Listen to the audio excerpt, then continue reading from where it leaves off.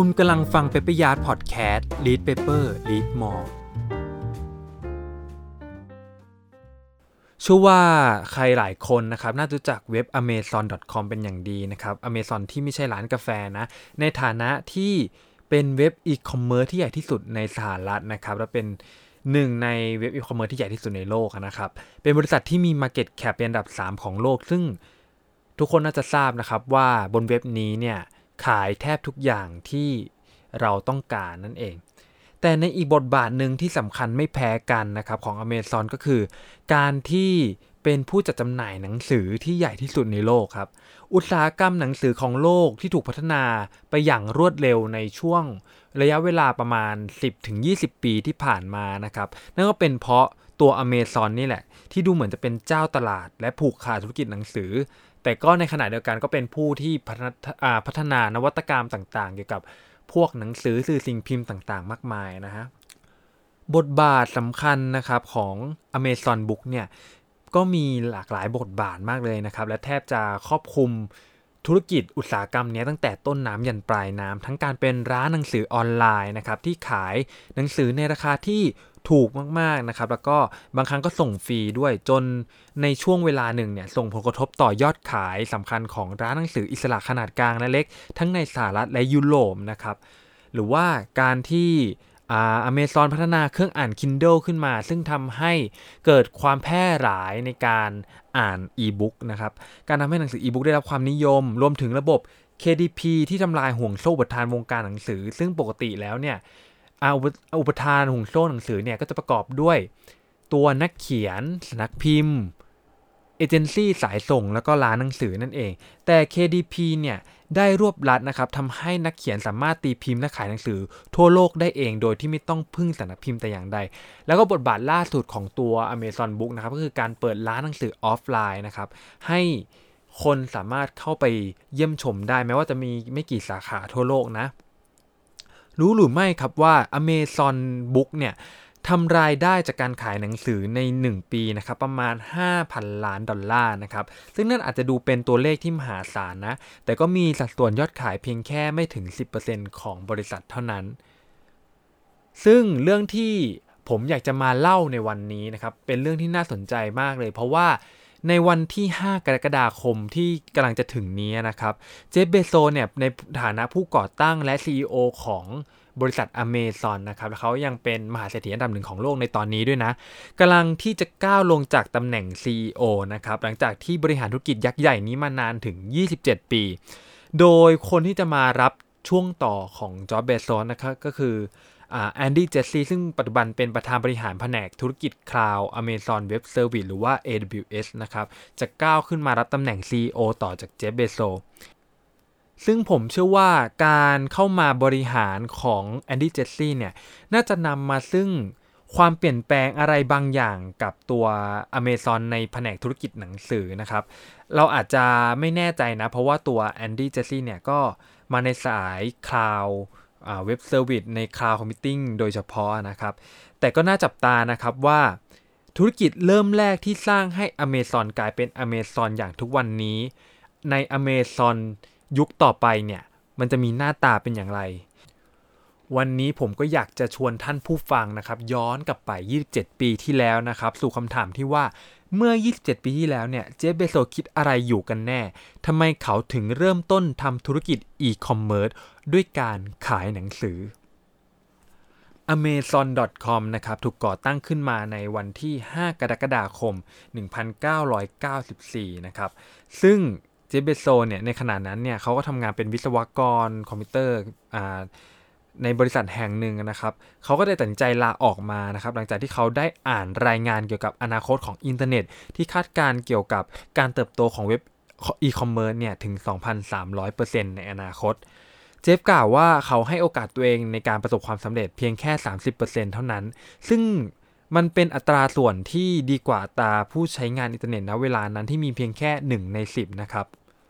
นั่นทำให้เจฟ เบโซสเนี่ยเห็นช่องว่างในการช่องทางในการทำธุรกิจที่ใหญ่โตมโหฬารมากๆนะในอนาคตเนี่ยเขาเชื่อมากๆว่าอินเทอร์เน็ตเนี่ยมันจะไม่ได้ใช้งานแค่1 ใน 10แต่ทุกคนจะต้องใช้อินเทอร์เน็ตและถ้าเกิดเขาสามารถครอบครอง เป็นผู้เริ่มต้นและครอบครองส่วนแบ่งทางการตลาดนั้นได้เนี่ย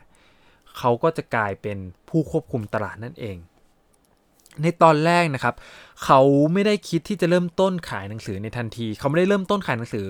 เพราะความหลงใหลหรือว่าเป็นนักอ่านตัวยงนะเขาเรียนจบวิศวกรรมคอมพิวเตอร์นะครับมีความเชี่ยวชาญทางด้านคณิตศาสตร์ในการคำนวณนะครับในตอนนั้นเนี่ยเขาก็ได้ลิสต์รายการสินค้าขึ้นมา20รายการที่สามารถทำการตลาดและขายออนไลน์ได้นะครับโดยสุดท้ายแล้วเขาได้ตัดตัวเลือกออกทีละข้อจนสุดท้ายเนี่ยก็ลงเหลืออยู่เพียงสินค้าแค่5ประเภทเท่านั้นสินค้าแรกคือ1 CD-ROM 2 เครื่องคอมพิวเตอร์3 ซอฟต์แวร์คอมพิวเตอร์4 วิดีโอ5 หนังสือและแน่นอนครับในตอนนั้นเจฟ เบโซเลือกหนังสือนิตยสารนิวยอร์กไทม์นะครับเคยถามคำถามนี้กับเจฟ เบโซในการสัมภาษณ์เมื่อปี 2009 ว่าคุณเป็นคนรักวิทยาศาสตร์มานานแล้วเรียนจบวิศวกรรมไฟฟ้าและวิทยาศาสตร์คอมพิวเตอร์จากพรินสตันแต่ทำไมคุณถึงอยากเป็นคนขายหนังสือเจฟ เบโซตอบว่าคุณต้องย้อนเวลากลับไปในปี 1994 นะมันมีสิ่งที่ผิดปกติบางอย่างเกี่ยวกับหมวดหมู่หนังสือมีสินค้าในหมวดหมู่หนังสือมากกว่าสินค้าในหมวดหมู่ผลิตภัณฑ์อื่นๆสิ่งหนึ่งที่เห็นได้ชัดว่าคุณสามารถทำได้กับร้านค้าออนไลน์ก็คือการมีตัวเลือกที่เยอะจะทำให้ร้านของคุณมีความสมบูรณ์มากกว่ามากเขาถามตัวเองว่าอะไรกันที่จะสามารถขายบนอินเทอร์เน็ตได้ดีกว่าร้านค้าที่มีอยู่จริงและหนังสือก็เป็นคำตอบที่ชัดเจนที่สุดนั่นก็เพราะว่า 1. แคตตาล็อกหนังสือทางอินเทอร์เน็ตสามารถมีหนังสือได้หลายล้านเล่มเมื่อเทียบกับร้านหนังสือร้านหนึ่งที่สามารถมีหนังสือให้เลือกในร้านเนี่ยได้ไม่กี่พันเล่มเท่านั้น 2. การค้นหาหนังสือบนอินเทอร์เน็ตทำได้ง่ายกว่าการค้นหาหนังสือในร้านหนังสือมาก 3. หนังสือบางเล่มอาจจะไม่ได้มีอยู่ทุกที่แต่ในอินเทอร์เน็ตนั้นมีหนังสือเล่มทุกเล่มสำหรับทุกคนและตลอดเวลาข้อที่ 4 หนังสือเป็นเพียงสินค้าชนิดเดียวที่คุณจะไม่คิดว่ามันดีพอหรือไม่ก่อนที่จะสั่งซื้อและคุณรู้ตั้งแต่ต้นว่าจะได้อะไรจากการเลือกซื้อสินค้าชิ้นนั้นเจฟ เบโซในตอนแรกนะครับเมื่อเขาเลือกแล้วว่าจะขายหนังสือเขาก็โปรโมทเว็บไซต์ของตัวเองในทันทีนะครับในฐานะที่เป็นร้านหนังสือที่ใหญ่ที่สุดในโลกซึ่งอาจจะเป็นคำกล่าวอ้างที่เกินจริงไปมากเลยในช่วงเวลานั้นนะในช่วงเวลาที่คนสหรัฐมักจะคุ้นเคยกับร้านหนังสือออฟไลน์มากกว่าอย่างเชนโตพวก Barnes & Noble Walden Book หรือว่า Crowd Book นะครับมากกว่าเจฟ เบโซเนี่ยเริ่มขายหนังสือในตอนช่วงแรกๆนะครับผ่านระบบตัวแทนจำหน่ายแล้วก็ผู้ค้าส่งหนังสือรายใหญ่โดยเขาจะรับออเดอร์มาแล้วก็ให้ผู้ค้าส่งหนังสือไปตามบ้านของลูกค้าแต่ละคนนะครับเพื่อตอบสนองต่อความต้องการในการสั่งซื้อหนังสือที่เพิ่มขึ้นอย่างรวดเร็วและเพียงไม่นานครับ Amazon ก็มียอดขายหนังสือมากกว่าร้านหนังสือทุกร้านในสหรัฐอเมริกาเชื่อไหมครับว่าเพียงแค่3ปีหลังจากก่อตั้งเว็บไซต์ amazon.com เนี่ยเจฟ เบโซก็สามารถสร้างยอดขายหนังสือได้มากกว่า 2.5 ล้านรายการนะครับในปี 1997 ยอดขายรวมกันแล้วมากกว่า148ล้านเหรียญมีลูกค้ามากกว่า 1.5 ล้านรายในกว่า150ประเทศถึงกระนั้นนะครับในเวลาไม่นานเขาก็ถูก Barnes & Noble ฟ้องร้องนะครับในวันที่12พฤษภาคมปี 1997 โดยการอ้างว่าการที่ Amazon โฆษณาว่าตัวเองนั้นเป็นร้านหนังสือที่ใหญ่ที่สุดในโลกนั้นเป็น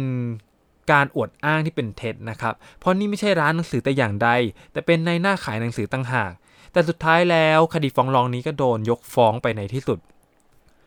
หลังจากนั้นนะครับก็ไม่มีอะไรหยุดความยิ่งใหญ่ของ amazon.com และ Amazon Book ได้นะครับต้องบอกว่าการที่เจฟ เบโซเลือกที่จะขายหนังสือเป็นอย่างแรกใน